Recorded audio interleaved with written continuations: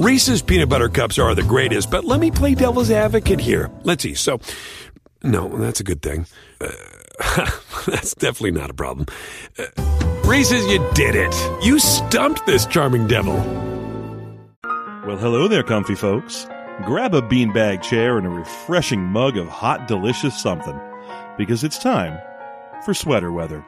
We're still sailing that sweet sea of no and low combat games, trying to find that taste of a childhood Thanksgiving mashed up with when you got your first Christmas bike.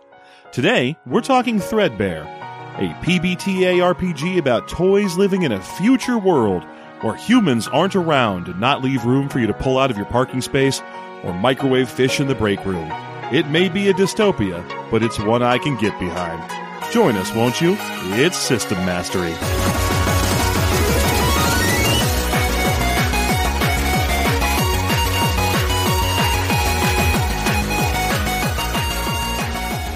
Hey, everybody, welcome back to System Mastery. It's me, Jeff, your always excited host who could not be happier to be here in this hot garage because we've got a heater on. Hey, man. We're fighting back against a cold world. It's not a hot garage. It's a good garage. It's a good garage. It's good, nice, happy garage. It's a toasty garage studio I'm in right now. And that, of course, is John, co-host of the show System Mastery, international bon vivant and playboy. True. In that he has been to Ireland and a few other countries where he probably bon vivanted around. Yeah, I've been to at least like 5, 6 countries. Yeah. Maybe. Yeah, and have you playboyed in them? Yeah, I've played boys in them. Yeah, at Mario Kart. Come on, boys, let's play Mario Kart. That's me everywhere Swirling I go. A martini around. Walking into a bar in Dublin going, any boys here like to play Mario Kart? How come you have one of those cigarettes on the end of a long stick? No questions, only Mario Kart. That sounds wonderful. Join me, I'll be playing as Boo. Oh, you're playing on one of those later ones that has Boo. Hell yeah. Not just the basic Super Nintendo. No. Going all the way to like Mario Kart 8. Mario Kart 8 fucking rules, so I wouldn't put it past you. Mario Kart 8, it's not bad. It's damn good. I would say the only thing it's lacking is the innovations of like Double Dash and shit, but otherwise it is Nobody a solid... wants the innovations of Double Dash. There's a reason we left those by the wayside. That's true. That's fair. It's an evolutionary offshoot, and it detracted from the core goal of racing around and getting pissed off about blue shells. Hell yeah. Now, this week, we have a brand new exciting game to discuss with you, in that it's actually quite a few years old. But it's brand new to us, and it's Threadbare. You know, I mean, given that it's new compared to what we normally review. I don't know. This month, the sweater weather thing has kind of caused us to have to do mostly recent games, because the concept of full non-combat, nice cozy game is really from when D&D exploded. And you know, we had a million the shrapnel. A million indie games started happening all over the world, and people finally were like, "Wait a minute! I don't have to roll a d20 to hit a goblin. I can do whatever. I don't need to just have 6 stats. This is amazing." Yeah. So this has been 2017, by the way, is this 2017, game. And I was gonna say, I think like Golden Sky Stories was from the 2010s as well. Yeah, so they're all relatively recent. Yeah, recent till irrelevant. And recent to my elephant. This one's written by, I believe, Stephanie Bryant. Mm-hmm. And it is a Powered by the Apocalypse game. That's right. We're means back on our Powered by the Apocalypse bullshit. It took us forever to get there. Like, I don't think we did one until we did that Kingdom Hearts inspired one, Interstitial. Yeah. But since then, we've done a couple. We have done a couple, including the OG. Yes. And it's starting to reveal one of my biggest weaknesses in game theory and understanding is PBTA bounces the fuck off me. Hey, man, I get it. I don't know why. I love a lot of these games and the people who write them, and yet the engines behind them just tend to kind of either the story grabs me or nothing does. And those are the only two options. Well, I mean, here's the thing. When it comes to PBTA, for the most part, if the story isn't grabbing you, there's not a reason to be playing that PBTA game. That is true. Because you're like, gonna have, it's the same mechanics. Yeah, it's going to have roughly the same mechanics. Maybe they've thrown a new coat of paint on there, or they've added a bunch more ways to connect to other people and kind of make the game feel less, verisimilitudinous. That's what I always said. PBTA is the only engine where I start to toss around verisimilitude as a word that's relevant to me. And I don't know why, and I think it's got a lot to do with having read Interstitial, even though that was not the first PBTA game I read personally. But when it was like, you can trade 2 heartstrings for a negative black memory, and then you can turn that black memory into a teachable moment if you exchange it for Kingdom 2 Hearts red. is light. And you're just like, what the hell is happening? Explain what that looks like in the game world when you do that, and there's like another guy standing next to you, and you're like changing your relationship with him. What does it look like? Oh, it doesn't look like anything. Yeah. What it looks like is a shared glance. A meaningful expression over coffee Yeah. with friends. Jean-Luc. I hate that you claimed those candles were from southern France. You son of a bitch. You're an enemy now. I give you a nemesis token, and I cut 3 strings in exchange for a rope. Good. None of that describes this game at all. This game actually goes kind of hard in the opposite direction from most PBTA like offshoots for my money, which is that it has less in it. Oh, yeah. One of the main issues I generally have with PBTA is, goddamn, there's a lot of basic moves in a lot of these sets. Because they are just like, oh, we don't have skills, we don't really have a whole lot of stuff, so all we have are moves. And there is a tendency for certain games to, in the same way that, some games would go like, here's our 112 skills list. Yes. They're like, here are just moves and moves and moves and moves and moves. And I'm like, I don't need most of these. It doesn't help that a lot of the time... Well, okay, first of all, we can explain why that's the case real easily. It's hard to sell a 10-page book. Well, yes. And PBTAs are pretty much playbooks and moves. and then you got to start either writing up the game world, or start pumping in adventures, usually both. So if you want your book to have a reasonable pile of crunch that will entice buyers to buy, then you need a big old pile of moves or upgrades or extra playbooks or what have you. Yeah. The problem has always been that the more moves you have, the closer they get to each other. Yeah. So offering pretty much the same experience between them and leaving you just sort of trying to decide which one, and you in this case is the person running the game, because players aren't supposed to pick the moves usually. Yeah, that was really one of the other things is every time I look at a PBTA that's like, here's a ton of basic moves, and they're generally like, oh, never as a player say, I do this move. Just say like, I would like to do whatever. Mm-hmm. And then the GM will tell you what to roll for what move you just did. And I'm like, man, I don't want to have to sit there with fucking 27 different things open and going like, all right, I think you looked fierce. I think you displayed value. You work? Get it, girl? It says you better work. On a 10+, you better work. Yeah, I mean, in my experience, the couple PBTA games I've actually sat and played in have largely boiled down to the DMST, whatever you want to call them, throwing that out the window and everything just being like, I don't know, roll 2d6 and add whatever stat is I say is relevant. Because it's fine. It's fine. You can make up that list of 4 things you're trying to get, and whether you get 3 of them or 1 of them, pretty much on the fly, much faster than it takes to go look up the list of moves. Now the game itself in Threadbare is like we mentioned, non-combat potentially. Yeah, there are 3 modes, and one of them is full non-combat, and one of them is super low combat. Yeah, so you have I think it's Fluffy, Scruffy, and Dented. Yes. And Fluffy is your full non-combat. It's your helpful little toys. If you need to solve an issue with other people, you're going to do it through contests, games, any competition that isn't violent. Yes. And so it's a much, more G-rated version of the game. Yeah, now you still take damage from things, but when you do, it's described as pieces getting lost. Well, yeah, because a large part of this game is taking damage. Yes, it's pretty much the one of the core mechanics is taking damage, and you take damage pretty much as a payment for things rather than as a consequence of things. Yes. In a lot of, it's both really, but yeah, it's a pretty fascinating thing. When we move up to Scruffy, you can have a little bit more violent altercations happening, but they're supposed to be pretty rare. You're still supposed to be solving your problems via non-violent means. Yeah, as the game puts it, it's more PG-13 at this point. In fact, this is the point where they introduce that combat exists in this game largely as a montage system. Yes. You describe the thing that would be a win for you, and everyone else does the same, and then everyone rolls.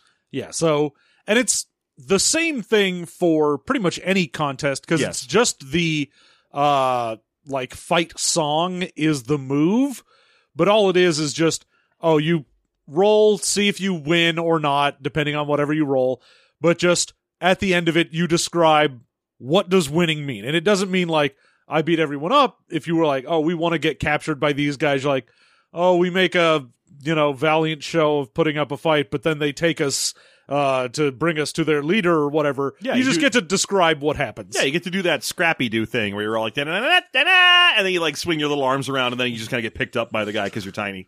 It'd suck. Hey, I will sometimes go to bat for Scrappy. I'll definitely take a bat to Scrappy. Scrappy had a hard job, which was being inserted onto a team of extremely recognizable characters. I'm not a huge fan, but the episodes that Scrappy are in usually aren't boring because he's there. He just had a bad voice actor. Annoying because he's there. He just had for my money, he just had a bad voice actor. I mean, for me, he also clashes so hard with everyone else because everyone in there is like, what's your personality? I'm chill and. Yeah. Because everyone in there is like, nobody's yelling or raising their voice about things. The most you get is if like, Shaggy or Scooby are like scared. Mm-hmm. But he is just loud and abrasive. Well, yeah, a large part of that is because the guy doing the voice didn't know how to do a kid voice, and so he just did like this weird, angry Brooklyn guy voice. Yeah, I'm Scrappy-Doo, and I'm 37 years old. Yeah, that didn't help. The idea behind him was that the show had stagnated under, Fred and Velma and Daphne would just disappear, and then you just watch the Shaggy and Scooby Are Scared show, and they wanted to add a more dynamic character that wanted to accomplish things. I don't think they necessarily did that, but my whole thing behind Scrappy is that Scooby-Doo as a series is endlessly malleable. There's like 45 fucking Scooby-Doo shows. Yes. And these characters have all been granted a million chances to evolve and change over the years, where you turn Velma into the pure science elemental when she's in young Scooby-Doo, or the confused about her sexual identity version from what is that? Scooby-Doo Mysteries Inc. The good one. I mean, Mystery Inc. is fucking phenomenal. It is the very good one. Where Scrappy never had the chance. He got one iteration and everyone was like, ew, no, and then they just never tried again. I mean, the problem is he showed up a couple times. Yeah. And you're like, hey, man, you infected 13 ghosts. Get out of here. It's one of the better parts of 13 Ghosts. How dare you? Not the best part. That's Vincent Price. But can you genuinely look me in the eye and say he's actually better than Flim Flam? They're pretty much the fucking same. Oof. Hey, big oofs on 13 Ghosts here. All right, I don't know why we're talking about this. Anyway, in the dented version of the game, which is the most, close to R-rated, this is the only one where you can have any sort of PvP, because in the other two versions, you can't do anything to, on purpose hurt someone. There's always moves that's like, oops, I fucked up, but there's no PvP aspect till you get to dented, and dented's also the one where it's like, this is probably the only one where you will die, maybe? ? Because for the most part, the toys in this setting can survive basically whatever. I mean, if you've seen Toy Story, the whole Mr. Potato Head just puts his eyes in a fucking tortilla. Yeah, that's fine. You can do that here. That's pretty much the goal and point of this game. Yeah, as long as part of you is around, you're fine. Yeah, I mean, I think one of the core tenets of the game is you don't die. Yeah, even at dented, I don't think you die. Dented has a very small thing where it's like, yeah, sure, if someone fucking puts you in a inferno or whatever and you get burned up, you're dead. But for the love of God, if any part of you is surviving, you could probably be fine. So let's explain why that is real quick. Let's talk about the world of Threadbare and what's going on here. Let's talk about it. What I would say. Let's talk about it. In a new segment we call Let's Talk About It. It's exactly like the show, but it has music stings, which the show also has. No, I was going to say Threadbare is one of the places I've seen it mentioned before as a Stitch Punk game. Yes. It says it right there on the cover. Yes. Which mostly just means it's got Stitch iconography, things based on stitching and reassembling. I don't know if it necessarily has punk because there isn't a man in which you are opposition. There is no rebellion Yeah. in this game. So, I mean, that's taking punk and using it for the same functionality as core, where you just mean aesthetic. Yes. It's Stitch aesthetic. It's Stitch Core. I used to fight this constantly and be like, it's not fucking punk if you're the upper class or if there isn't an upper class. Yes. That said, I am now like starting to mellow and being like, I know you just mean aesthetic and it's fine. Yeah. So, I know you only mean steampunk in as much as you have glued gears to things. yeah. Very well, then. You still fucking play Sir Topham Hatt, Lord of all the Sky Trains. You're still the oppressor. Yeah, well, you need to exist for there to be a punk aspect. Yeah. Anyway, like I said, I'm softening on that. Softening like a softened teddy bear. So it's the far future, and humans have all disappeared along with all other types of living animal. There are still plants everywhere. What's going on with fungi and protista, we don't get into. They got their own shit going on. Yeah. But there's still plants, and there are no animals anywhere, and no evidence of humans, like, physiologically, but their tools and their world still kind of remain. Yeah, and it's not even that there aren't any animals, because the game does occasionally talk about, like, insects being around. That's true, yeah. So I think it's mostly just, like, large animals. It's not even mammals, because there's not birds. There aren't, like, reptiles really walking around. Yeah. The only ones we get are the insects. We do get the occasional, like, I don't know, maybe there might be some somewhere. But for the main setting, it's pretty much just like a rapture happened to most things. Yeah. Because it's not even like, oh, there was an apocalypse and there are a ton of dead bodies all over the place. You're like, nope, there's just nothing. Yeah, they just moved on somehow, and centuries after that occurred, slowly over time, and still going on to this day in the game's storyline, toys have started to kind of just wake up where they are. Yeah. They just sort of gain consciousness, stand up, and start moving around and exploring their environment and interacting with each other. Yes. There are 3 categories of toys that exist in this world. There's mecha, spelled M-E-K-K-A, and that's any toy that's got a hard shell or a plastic surface or articulated parts, that kind of thing. Anything that's more rigid. Yeah, anything that would be like your action figures or your Barbie dolls are even included. Barbie doll, anything that would be plastic, and that also includes toys that are like a fire truck and stuff like that. So like vehicles are generally all in the mecha system. So things like models as well. So if you have like a model of an airplane. So like if you're America's Next Top Model, you're a mecha. And you better work. Now, the second category is a little out there. It is socks. I was so weirded out by that because they're like, all right, here's categories of different toys. Obviously, you've got hard plastic toys like action figures and stuff. And I went, fair. Check, the third check. category of softies where it's like, yeah, all your stuffed animals and whatnot. Sure, great. Mm-hmm. Socks. I'm like, no, pass.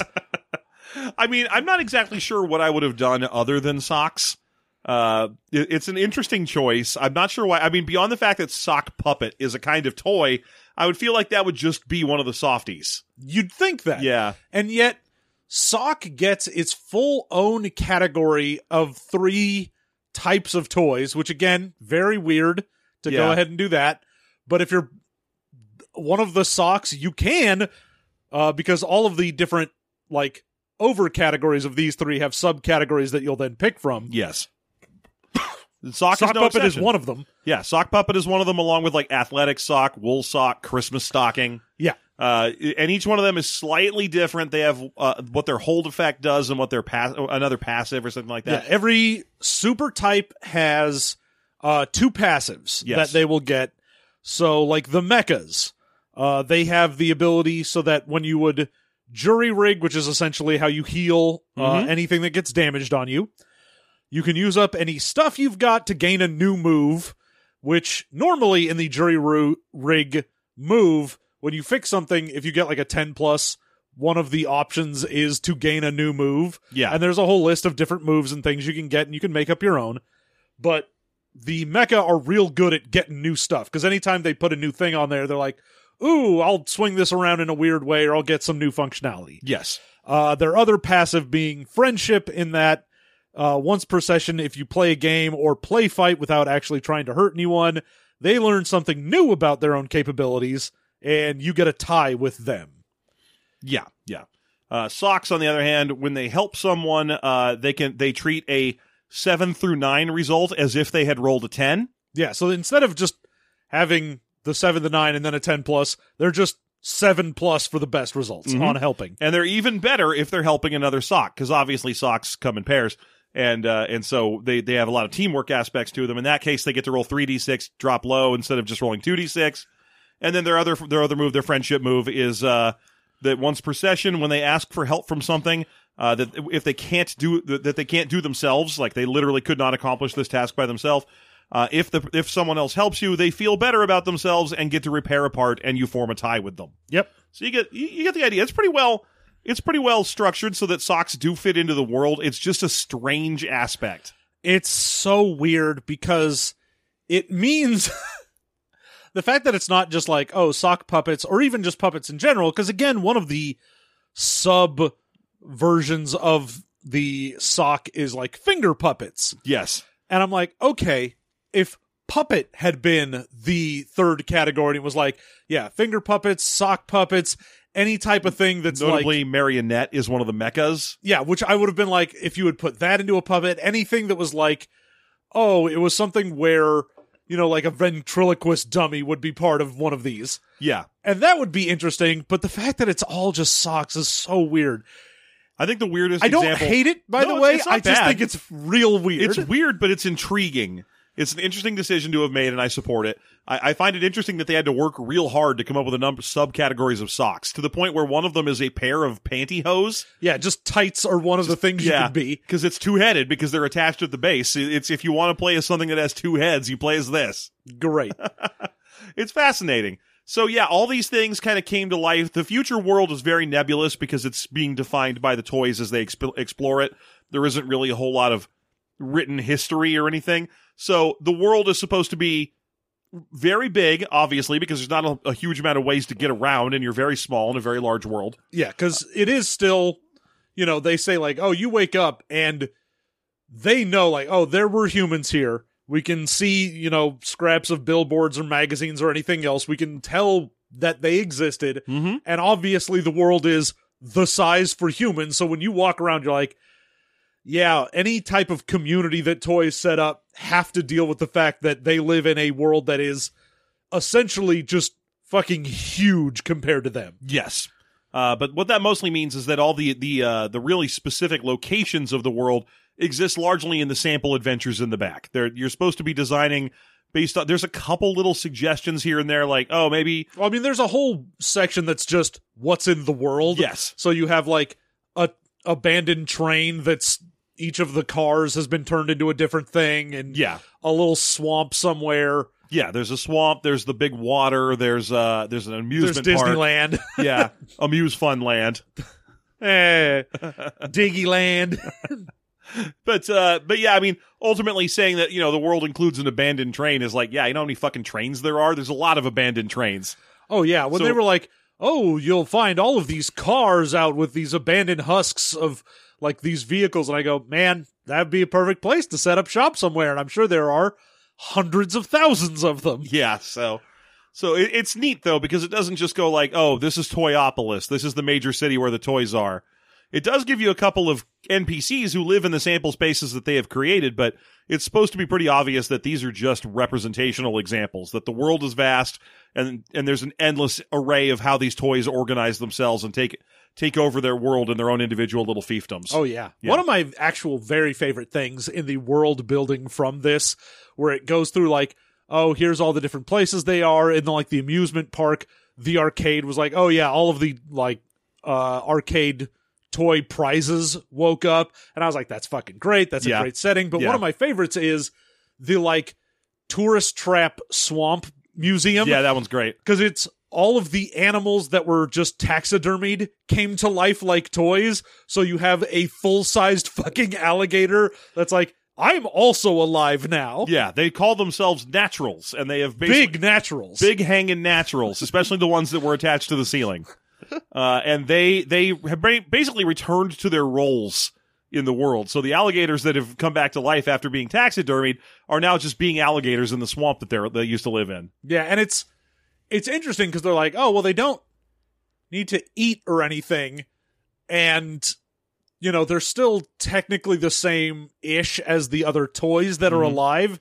They just sort of feel very like, fuck you to other toys that aren't naturals. Well, that section includes a specific point that says these things are not available to be played as. You can't play as a taxidermied chicken or whatever. Yeah, you can't just be some duck.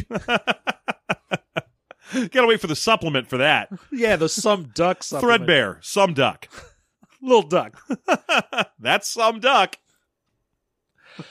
But yeah, I enjoy a lot of the interesting world building. And of course, they don't give you the answer for like, all right, so why are toys waking up after an apocalypse that is nebulous? And they're like, I don't know, you figure it out or don't. I don't care.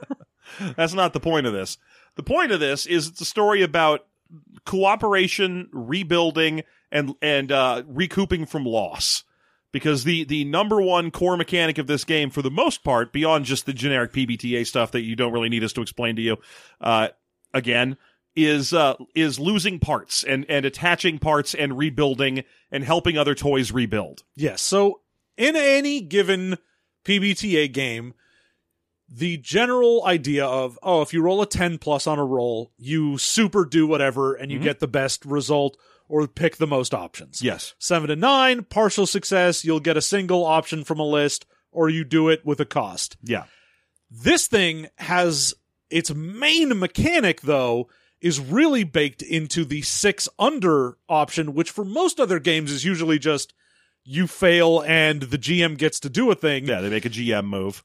And with this, it is still technically, you fail and the GM gets to do a move, but anytime you fail, you take a damage to a part. Mm-hmm. Every single subtype of the various toys have a number of starting parts you can start with. You don't have to start with that exact number if you want to have less. Yeah, but you can have, like, let's just say you have 7 starting parts, and you're like, all right, I've got arms, legs, head, body, so on. Mm-hmm. And if you roll a 6 under, you'd go, all right, the stitching on my arm tears. Yes. So right now it's hanging limply to the side. I can't use it. And the other thing is, while that doesn't hinder you to start, if you were like, all right, I failed again and I'm going to do it to the other arm, then at that point the GM can go, all right, I'll give you a hindrance that is now, if you try to, let's say, move something, you've got a -1 because the pusher-pull basic move is hard to do when you don't have arms, so I'll go ahead and say you're -1 to that. Yes, -1 to one of the 3 stats that's going to be used in that move. Because again, this game seems to be a reduction of PBTA stuff. Or I don't really want to call it that because that sounds like it's a simpler or a worse game. But I think choosing to only have 3 stats is actually a good idea here. I'd say it's more focused. Yeah, it's more focused. The 3 stats are Smile, Strong Arm. Thank you. I was trying to remember that. And the last one is completely escaped. Scrounge. The one to find stuff. Yes. So, Strong Arm is going to be the one you're going to lose a little bit of there. Although Strong Arm is just your interaction with your environment. It's your capacity to affect the world around you. It's not really how strong you are or how strong your arms are. No. Strong Arm, for the basic moves that use it, it's like, all right, you can push or pull with a Strong Arm. If you want to try and lead the cheer, that's Smile, obviously. If you want to look fierce, that's the one I was trying to think of. That's also Strong Arm. It's your ability to affect your environment. Smile is your ability to affect the people around or the toys around you, and Scrounge is your ability to interact with the game's stuff mechanics. Yeah. Now, stuff is a capital S stuff, much like in the actual original Powered by the Apocalypse game, where ammo was either you have ammo or you don't have ammo. Yes. This is you have stuff or you don't have stuff. Yeah. And stuff is just you have a nebulous, undefined amount of things that are on you. That are not important enough to be individually categorized as things. Yeah. Because things are also a capital T thing, and stuff is generic items you have. Things are defined items that you have. Yes. And you can use stuff and things to either jury rig, which is how you'll repair if, say, your arm gets ripped. You can try and jury rig and fix that part. Yep. Or you can use it to do another move, which is make a device. Yes, you can craft things. There's a couple different selections of things you can craft. Simple devices, vehicles, things like that. And with make a device and jury rig, those are also the only way you'll get access to moves that aren't basic moves. Most games that are PBTA are like, oh, you pick your playbook and whatever thing you pick, you get moves from there. And as you go up in level, you'll get more moves from that. Here, instead, you're stitching them to yourself in various ways or creating them and carrying them around with you. Yeah, so there's no specific thing that's like, oh, yes, grappling hook is a move for mechas. They're like, nah, man, if you're a sock and someone sews a grappling hook to you, congratulations. You have a grappling hook now. Yes, and that I think that's a really great way to do this. I like the idea that because this is such an aesthetic, the game's aesthetic is so based around self-assembly, actualization, helping other people, building out with the tools you have. Having no basic playbook moves that you can expand out into is really clever.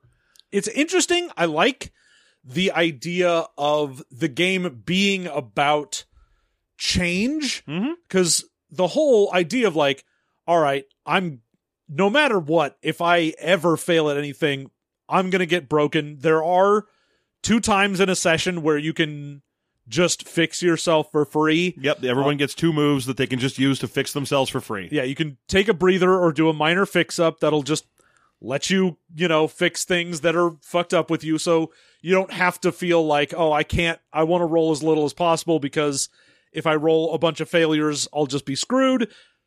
It's fine. You've got a couple ways to just for free without any possibility of failure fixing. So you can always feel free to roll, for at least a few times. Yeah. But also I like the idea that the whole thing is like, this is about change. And when you do the jury rig maneuver, like, oh, if my arms, the stitching came loose, instead of just going, I restitch it, you can go, you know what? I get rid of it and I replace it with something. Yeah. Like I take my ragdoll arm and instead I take one of those like sticky arms you get in the fucking like gumball machines. And now I've got a cool way to like grab onto stuff. I think this is really neat. And I think it's very thematic inside the game engine because effectively this is a world where the meaning behind these creatures that are coming to life, these objects, left before they woke up decades, centuries ago. So they're woken up. When they wake up, they are purpose-built for something, and that purpose no longer exists. Yes. So a lot of this game is about redefining what you are meant to be in a world where your original purpose doesn't exist anymore. And Reese's Peanut Butter Cups are the greatest, but let me play devil's advocate here. Let's see. So, no, that's a good thing. That's definitely not a problem. Reese's, you did it. You stumped this charming devil. one of the other things that we haven't mentioned yet that's also a very interesting aspect of this is that your parts don't have to be physical things. Oh, that's true, yeah. A part can be part of your personality. It can be something that is like a thing you do. So maybe you're like, oh, one of the parts I have is a song that I constantly sing. And it's just, you know, one of my favorite songs. And it could be that you're like, oh, I failed so bad at something, or something happened to me and that part of me broke and I don't want to sing that song anymore. Yeah. Or that, you know, the part of my personality that's like, I'm optimistic, got broken. Yes. And conversely, if you want to have an aspect of your character that is not vulnerable to this, if you don't want to go 100% all in on this game's Ship of Theseus aesthetic, you can define certain parts of yourself as indestructible or incontrovertible. They will last forever. They cannot be harmed. They can still lose function temporarily. You can even get a hold for having them damaged, but they will not get replaced with something else. You're not encouraged to do that. Yeah, you can't just be like, oh, I have a character and they are optimistic. Yeah. Optimism is not a part.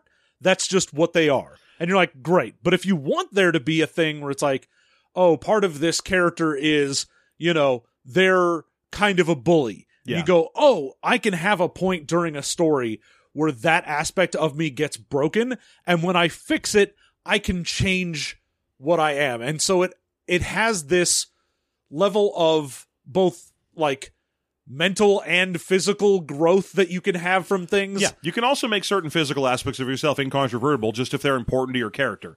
Like if you really wanted to play an action figure with real kung fu grip and you did not want that to go away in the beginning of the first session, you could just declare it a part that can't change. Yeah, you're like, I'm a sock puppet with googly eyes. Googly eyes is not a part. Fuck you, they are there forever. They're permanent because I am the original Ollie from the original Syphil and Ollie, and you will not take that away from me.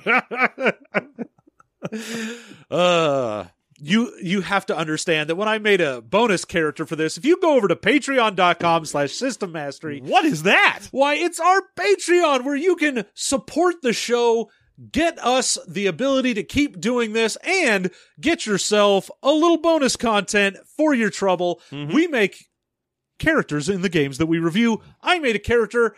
I will give a little spoiler. I rolled randomly to get what I would get, and it was a sock. And the urge to just fucking make Syphil and Ollie was so strong. You have no idea. We've burned our fingers on that candle before, where we've gotten way into Syphil and Ollie here, only to realize that is not a universal shared experience. Oh, no. A lot of people are like, what the fuck are you talking about? Yeah, that is definitely a cut that is a little deep. Not everyone's like, yes, Syphil and Ollie, that cultural touchstone we all have. Sometimes the tides bury things in the sand, and you never see them again. I think it's going to happen to, like, I don't know, Lucy, Daughter of the Devil, and Xavier, Renegade Angel pretty soon here. Maybe even Tigtone at some point in the future. But for our generation, it was definitely Syphil and Ollie. Oh. But yeah, I also like not to continue to harp on the whole jury rig thing, but it is one of the main aspects of this. Pretty much one of the core things, yeah. It also is, it's nice to see anytime you have a punk thing and they're like, oh yeah, in Cyberpunk, the whole like, when you replace part of yourself with a cybernetic or whatever, and so many games are like, yeah, if you do that, you lose humanity or part of yourself. And you're like, no, dude, that's growth. Being able to be like, yeah, I use something to be able to help me out now. And I'm like, that's awesome. That's an awesome message to be like, yeah, if you like, my legs are broken and I use wheels now in their place, that's not that bad. That's just me growing into something else. Yeah, there's nothing worse than reading Shadowrun with a critical eye and being like, wow, I lose humanity if I lose my arm? I didn't know how much humanity was in there. Does that mean if like a Shadowrun guy is born with one less arm than normal, do they have 5 humanity now? No, it's fine, because humanity is stored in the balls. So as long as you keep those, you can go full Borg. But no, in this game, obviously, what the fuck is humanity anyway? There are no humans. You're playing as toys. Exactly. You get to make up anything you want. It also very clearly states at the beginning, they're like, there's no such thing as like racism or anything because you're all just fucking toys. Like, what are you going to be? There's no way to not hurt yourself. Like I was saying earlier, if you get into a competition in this game of any kind, it's like dance off, sing off, actual fight, pie baking contest, whatever it's going to be. I don't know why you do that because none of the toys can eat. But maybe you got a sentient easy bake oven and their kink is getting baked. Plus, some of the toys got to eat just out of habit. I mean, those hippos are hungry. They're hungry, and they need the marbles. Which are also toys. It's an eternal cycle of cannibalism, and everyone's into it. I mean, cannibalize is a fucking move in this. Yes, it is. So I forget what the original point here was. We were saying before we got off onto hippos and shit. I don't know, man. You went off on what I was doing. Because I was talking about just that it was nice from the whole, like, aspect of... Okay, I'm back. I don't need to lose humanity if I lose an arm. Thank you for helping me find my way. What I was trying to say is, if you want to participate in a combat of any kind, contest or actual combat in this game, it is a given right away that you break a part of yourself. Oh, yeah. The fight song move is literally just, all right, you take a damage, no way around it, but then you decide what happens. You may even think to yourself, like, oh, well, the group is getting into a contest or a fight and I don't want to. I will not take damage. You will. Your measure for success in that combat is to get out of it and not participate, and that costs you damage to say that had happened to you. You have to explain how running away you, like, tore a stitch or something. Oh, yeah. Well, run away is its own maneuver. So if you were like, oh, I don't want to engage in this, you could run away and try to, not get fucked up if you roll a 7 through 10. Well, combat montage in and of itself is a maneuver. So if you're engaging in it, you can't make other moves. You're doing combat montage. No, right that's now. what I'm saying is if you didn't want to engage in it, there is a move for that. That's fair. Yeah. That's if you're just scared of something and you're like, we're going to run away from it instead Fuck of like, this, I'm out. yeah. So, and all the combat montages are based on player vote. Everyone's like, hey, it'd be good to have a combat montage. So that's that. It works based on democracy. All right. So what else is there to talk about here? We got to talk about. I want to go a little further into the crafting mechanic. Because the way that worked was if you want to make something, it'll tell you the amount of stuff you need. And it's important to note that without a specific upgrade, which is the thing we should also talk about, everyone can carry one stuff. Because you can't, it's a conglomeration of random crap you found. You can't find a point at which you can cut it in half and say, now I have 2 conglomerations of random crap. You still really have one. Yeah. If you take the special upgrade of pockets, now you can have 2 stuff. Yes. Because it's separated into 2 pockets. So it'll tell you how many stuff you need, how many helpers you need, how many specific things you need. Like if you want to make an airplane, it'll say like you need 2 stuff, 2 helpers, and 2 things, and something that can be used as a fuselage and something that can be used as wings. Well, yeah, which will be the things. Yes. Because that's right. It'll be the things. It'll be the things. YouTube poop personality that we know, and I don't know why we're putting it on the show. So go check out YouTube personality the things. Great. She's awesome. The best at YouTube poops. So good content. Anyway, but yeah, things, because we mentioned it before, unlike stuff, are defined.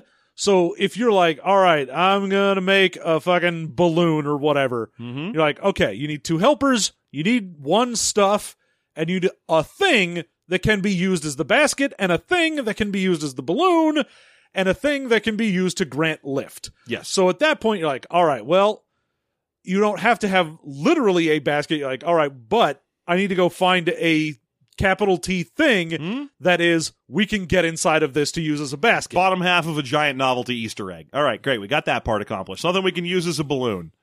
It's just that kind of stuff. Exactly. And so most of the things that you're using for recipes will be just like, all right, it'll spell out, you need a thing that is, the hull of your boat and the motor of your boat or the sail of your boat, or whatever it happens to be. So that's how crafting works, and it's neat because it generates an object that other people can interact with. It has its own set of moves and so on, and there are a number of example ones in the game. I should probably double back real quick, though, to talk about upgrades, because that's an important part of character development in this game. You can build upgrades and attach them to yourself. Pockets is one of the examples of them. There are a couple of very simple ones, like just a straightforward one that gives you a +1 to all rolls pertaining to strong arm. Yeah. Or things like wheels, where you always can be moving around a little faster than everybody else. Yeah, the list of upgrades, there's one for each of the stats that's a +1, but the book says, like, that can be a little powerful. You might want to go with something that's like, there's one that's just, you have a nice face now, and that gives you a +1 to lead a cheer rolls. So instead of just +1 smile all the time, it's just +1 smile for leading a cheer. And so they're like, if you find that your players are trying to power game and all of their upgrades are just, I'm going to try and get my stats as maxed as possible. Of course, why are you doing a PBTA game for that? But yeah. They're like, maybe just, make it so that you can only make these types of things. Yeah. So the upgrade list is kind of neat because it can help you kind of customize your character to make them interesting. You can do things like, oh, I'm a sock, but I have a magnet stitched into the lining of part of me, so that part of me attracts objects, which allows you to, I believe, ignore a part damage from a... Because, again, as we mentioned, anytime you actually roll for a move on a 6 or less, you fail the move and also you damage a part of yourself. Yeah. So that will allow you to ignore 1 part damage of yourself because you're magnetic, so you're like, oh, I don't know, it hit a bunch of paper clips that are stuck to me or something. So there's a million of those, and those are kind of cool. Yeah, you can get, like a little buzz saw that's built into you so that you can cut through stuff with your strong arm rolls. You can get the ability to read as an upgrade. Yeah. Or just owning a comic book is one of the upgrades you can have. Yeah. Where you can use it to help lead cheers and get people to work with you because you can describe object examples of the cool things the people in the comic book do. You're like, oh, I've seen examples of heroism. I use that whenever I try and inspire people. Yeah, so those are really fun, and that's part of rebuilding yourself. There is also, of course, an upgrade move list where when you attach a part to yourself, now it has some kind of cool bespoke move that only applies to you. Yep. And then we've already talked about devices. Yeah, the whole building things and repairing things, it's interesting, again, because that's part of the world. They're like, yeah, when you start, most likely it's going to be the main idea is like, something's broken down, something needs repairing, someone needs repairing. Mm-hmm. Someone needs tuning up. Something needs doing. Yeah. And that's why you're out there doing stuff, is to try and make things better. And I enjoy that from the whole like warm and fuzzy aspect where it's like, oh, why are we going out? Well, this isn't, apocalypse world. We're not going out to try and get money or gas or whatever, like, or even just survive, because toys for the most part don't really have any needs. No, you can't really die. Mm-hmm. Even a stuffed animal's like, a ball of my fluff can roll around and like pick up a couple of bits and pieces and just be that from now on. Yeah, you can always hermit crab yourself back together, and you don't need to eat or drink or breathe. But yeah, so if the you choose... big thing is helping people, rebuilding not just society, but just rebuilding those around you and yourself and improving things. It's nice that that's sort of the friendly non-combat goal is, I would like things to be better a little bit. Yes. And yet you participate in society. I am very smart. So at a certain point, you get to creating new moves. There's a big list of potential new moves. And then you're kind of done. And you're like, well, I've read in PBTA games before. I should be looking for the playbooks, the list of moves, the list of DM moves. All of those are in there, except for playbooks. They're not. And then you're still like less than halfway through the book. So you find yourself wondering, what the heck is the rest of this? And there's some cool stuff back there. I'm going to guess 2017, probably because this was a Kickstarter. It has a huge amount of adventures, and a lot of them written by guest contributors. Yes, indeed. And they're neat because the game is very, for lack of a better term, no pun intended, threadbare. Hey! The adventures are too. They tend to be very based around asking your players questions and then building from their responses. Yeah. Things like, this whole adventure is themed around there is a train and you're on the train and you're like helping the train get somewhere. And then you ask the players things like, where is the train going? How many cars does the train have? Who is on it? What are some of the obstacles in the way? Then play that adventure. Here's some moves for the train. Yeah, I mean, it has the train section is literally just not an adventure. It's just a part of the world. Yeah. But the adventures in there are interesting in that... That's fair. I forgot about the Bumblebee. The Bumblebee. The Bumblebee is the Bumblebutt. Check out the Things. Guys, the Things. On Twitter is Ellie Spectacular. Cannot recommend highly enough. Follow our Discord. I'll post some of the videos in there. Anyway. What I was going to say is the train is one of the settings in the world, but it also is the setting for several of the written adventures. In one of them, you play as a crew of toys who are scouts for the train, and you have a vehicle called the Bumblebee, and you have to go out ahead of the train and encounter things that are going to affect the train and help with them or negotiate to allow for passage for the train, all that kind of stuff. Yeah, a lot of the adventures in here are like, hey, you need to, like, one of the main aspects of this is you have to build a device. Yeah. Even before you start. Like, one of them is just, you have a thing that's the machine, and it's what's carrying you wherever you're going. Mm. So you can make yourself like a little trolley or a little, flying airship or whatever you're making. And then other ones are like, oh no, you have to fix a device. And so the whole building aspect is very built into it. And then there are ones where it's just dances. Yeah, the first 4 adventures are all based around mechanical construction of stuff, really leaning on the scrounge mechanics and the crafting tools. And that's cool. It's neat to see the game using real interaction. The next 2 are the establishment of the place where dancing is always, what's it called, Boogie Town or something? It's Electric Avenue. Electric Avenue, where everyone is dancing all the time and all problems are solved through dancing. Yeah. There are only 4 rules on Electric Avenue. 1, no harming another toy. 2, drama is mandated. 3, the music can never stop. 4, a dance-off can never be refused. I gotta say, obviously, the two of us are going to have a soft spot for the 2 adventures set in Electric Avenue in the dance world, because one of them is written by our expert dog correspondent, Alex Roberts. Yeah. Professional dog knower, Alex Roberts. A dog expert and raconteur and international bon vivant and playboy, Alex Roberts, friend of the show. So that's a big part of it. We have to disclose, obviously. It would not be a non-biased review if we didn't. Have to review. Let everyone know. Alex Roberts, known dog scientist. Dog specialist. Oh, well, she's not a dog scientist, but pulls down dog chart. So anyway, they're both great. And there's several that are set in like the Amuse Fun Land world where basically you're helping to keep the amusement park running because as pieces break down, it can be dangerous for the toys that live in them. There's one that's like the Senate of Toys that gets weird. If you want to get weird into politics for what a society of living toys would be. I love the concept of the Senate of Toys because you got to assume that it exists. It's like when you're playing a 70s apocalypse movie and like you're playing your main character is like a little boy who grew up in the wilds and has a dog, and at some point he wanders upon what is apparently a fully functional government with no constituency. Yeah, that's what the Senate of Toys is like. It's a very weird and interesting thing, and it also, one of my favorite things about it is not only does it give you the like, what a fun little thing to play with, like toys are making their own little politics or whatever, but it also just immediately, one of the first things in there is like, one of the adventures is there's a haunted doll, and the doll is like, oh, I'm not represented by the Senate because you don't have anyone representing ghosts in there. And I'm like, you just absolutely blew wide this fucking setting, because now you're like, hey, ghosts exist, and you're like, fuck, okay. Ghosts of what? That's the first question I want. It's really hard to kill the toys. It says right in there that they're not supposed to die, so it's not their ghosts. Yeah.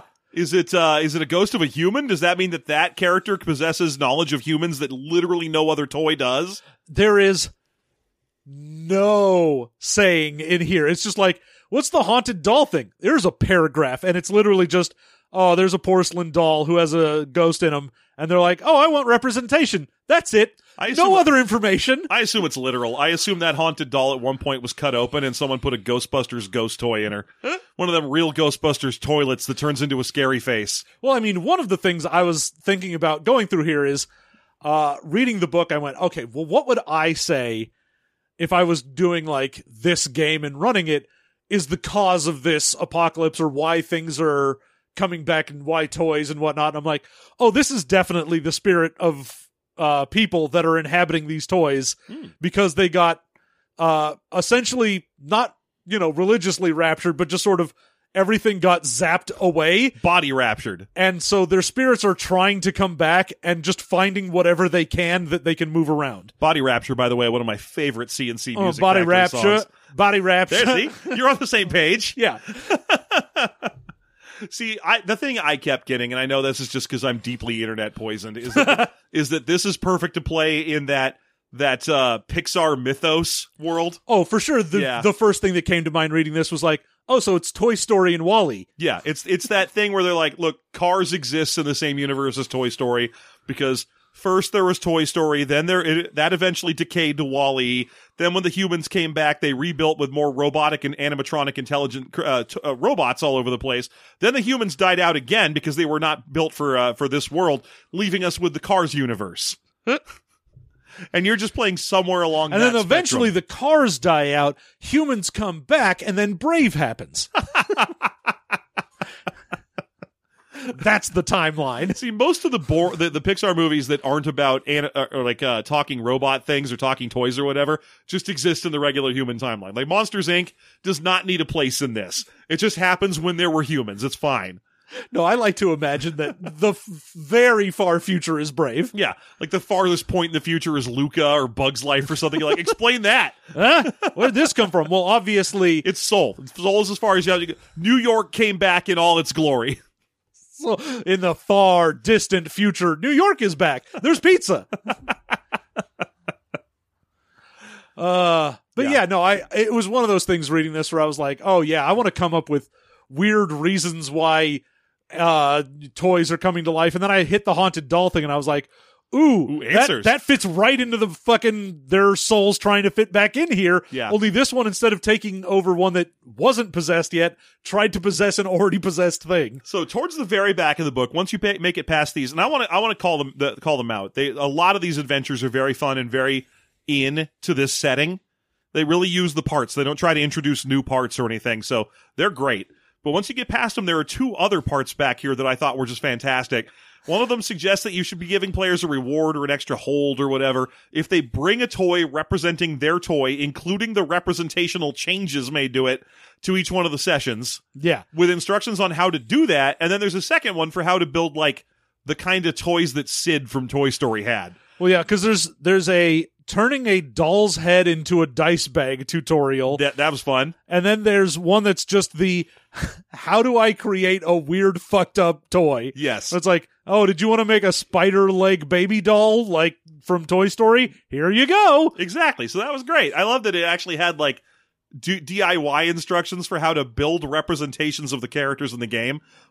How fun is that? That's awesome. Oh, what a joy. So I thought that was a really great part, and I definitely wanted to call attention to it. Otherwise, I think it's about time we get into the wrap-ups here. Yeah, indeed. So let me go ahead and start the proceedings by asking John what is his favorite thing about this game. John, what is your favorite thing about this game? See there, I asked him what his favorite thing about the game was. And now, I'll respond, but what he doesn't know. You've just activated my trap card. Now when I respond, I will tell him what I think about this game, but it will be what I like about it. God damn it. All right. So I think my favorite thing in this, there's a lot of things I really like, both mechanically and story-wise. Yeah. But I think the focus on building and change and upgrade, like just breaking it down right to the jury rig mechanic. Yeah. That move as a sort of example of what this game is all about, I really like. I like that this game is about building and creating and changing and things sort of breaking down, but that's okay because you can always rebuild. That's awesome for a sweater weather game. It fucking rules. So I'll say that. Yeah. What is your favorite thing in here? My favorite thing here is definitely the narrowing of focus, which I find in more and more PBTA games, they go the opposite way. They pile on more stuff, more tools, and more strings. And yeah, like Flying Circus. What's that all about? Trash. They give you a whole cockpit. I can't hate on Flying Circus. I would never. It's awesome. That cockpit, that mechanic where you can like move things around on there and have it affect the game. That's great. That's an example of more stuff done right. Yeah, but that's an example of taking the base idea of it and going, I'm going to turn it into something else. Yeah, exactly. It's really taking the tools and being like, what the hell can I build with them? Well, let's find out. But here we see another way of taking the PBTA mechanics and refining them by kind of sanding off unnecessary bits and leaving behind 3 stats. And the 3 stats have a very clear orientation of what they do in the world. One affects people, one affects the environment, and one affects your ability to find stuff on the ground. And which sounds kind of tertiary compared to the others, but this game's all about stuff on the ground. Exactly. So I love the stats. I like the playbooks being non-existent. And instead, your character is entirely bespoke based on lists of upgrades and new moves attached to parts. I mean, you do have a playbook because you are one of the 3 things. That is true, yes. Although it's very, very simple. It has 2 passive moves and what your hold does. Yeah. At the end of the day, as opposed to standard playbook having like, oh, when you mark Here's this all condition, of your special moves, pick one of these 20 things, yeah, or pick one of the things from one of the other playbooks and all that stuff, which I still don't hate. It's not like I'm saying that stuff's bad. I just really like this game's simple approach. Yeah. I don't want that to be in opposition to anything. I just really like this. Mm-hmm. What would you say was your least favorite thing here? I think not much. If I can help it, I don't. No, I think the least favorite thing in here might be I want the naturals. I want big naturals. You want to play as the naturals? Look, all I've ever wanted are big naturals, and there's no one stopping you from like making a supplement for this for how to play as a new super type, taxidermies. Yeah. See, I would like one for board game parts. But, I mean, you could just do that anyway. You could play as like a small cloud of mecha that happened to be all the bits from Operation. I was going to say, one of the mecha things is a bunch of little guys. Army soldiers. And you're like, what are you? I'm all the pieces from Monopoly. I'm the Mousetrap collection. One time in 100 I can assemble and actually work the way I'm supposed to, but no one has ever actually seen it. And no one can. It only works if you're not looking. But yeah, I mean, I like the idea that this game is expandable if you can think of new types of toys. Yeah, So that's fun.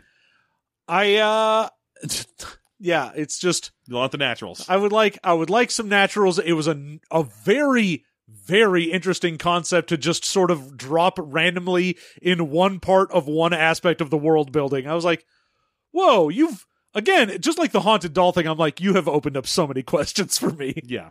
What is your least favorite thing? One of the best things about a game that's this simple is that it's really hard to get anything truly wrong. Yeah. They focused on a couple of core elements and they did an awesome job, and the game came out very playable and very obvious in terms of what you're supposed to do. And it's with that I leave the one that leads me to the one part that feels kind of out of left field and not obvious, which is the socks. Yeah. I'm not against them. I'm just like so confused. It is a choice. And I'm not saying it's the wrong choice. I'm just saying it's a weird choice. It's a weird choice. It's my least favorite thing, but that doesn't even mean I don't like it. No, it just feels weird. If I were really reaching, I'd say there's probably a couple more moves in the basic moves that need to be. Sure, and that's always a problem. But that's mostly a matter of like taste and nitpicking more than anything. Yeah. And that's the same thing with the socks. Yeah. It's all personal. That's why we don't really do a ranking system. We just do favorite, least favorite. Yep. It's always been that All right, way. now what would you rank this game? 5 strawberries. Delicious. And I'm not going to tell you out of how many. It's 5. Or if the fruit is also variable. You'll never know. I'll never use it again. No, but the real question we do ask at the end is, would you play this game? I would play this game. This seems neat. It's got different rules for if you're doing a one-shot or a campaign, because the ties to people are, how good you are at helping them, and you can use them for certain things in the game. But if you're doing a one-shot, they're like, oh, normally you'd maybe only have like one tie or two, but in a one-shot, just make sure you have a tie to everybody. Start out, everybody knows each other, and I feel like it would work either way, although I also feel like if I was going to do a one-shot, I'd be like, hey, let me get like an upgrade. Oh, yeah. I feel like definitely you wouldn't want to start from scratch if you're doing a one-shot, because the starting character is very, very basic here. Yeah. They are definitely wearing some Uggs and sipping that pumpkin spice. You know what I'm saying? Yeah, and there's nothing wrong with that. Quit judging people for liking basic stuff. People like coffee. Fuck off. Look, I'm not mad at you. So basic. You have to understand. I fucking love pumpkin spice. You need to know this about me. Those John's pumpkin so spice basic, his pH Cheerios. is like 10. Yes.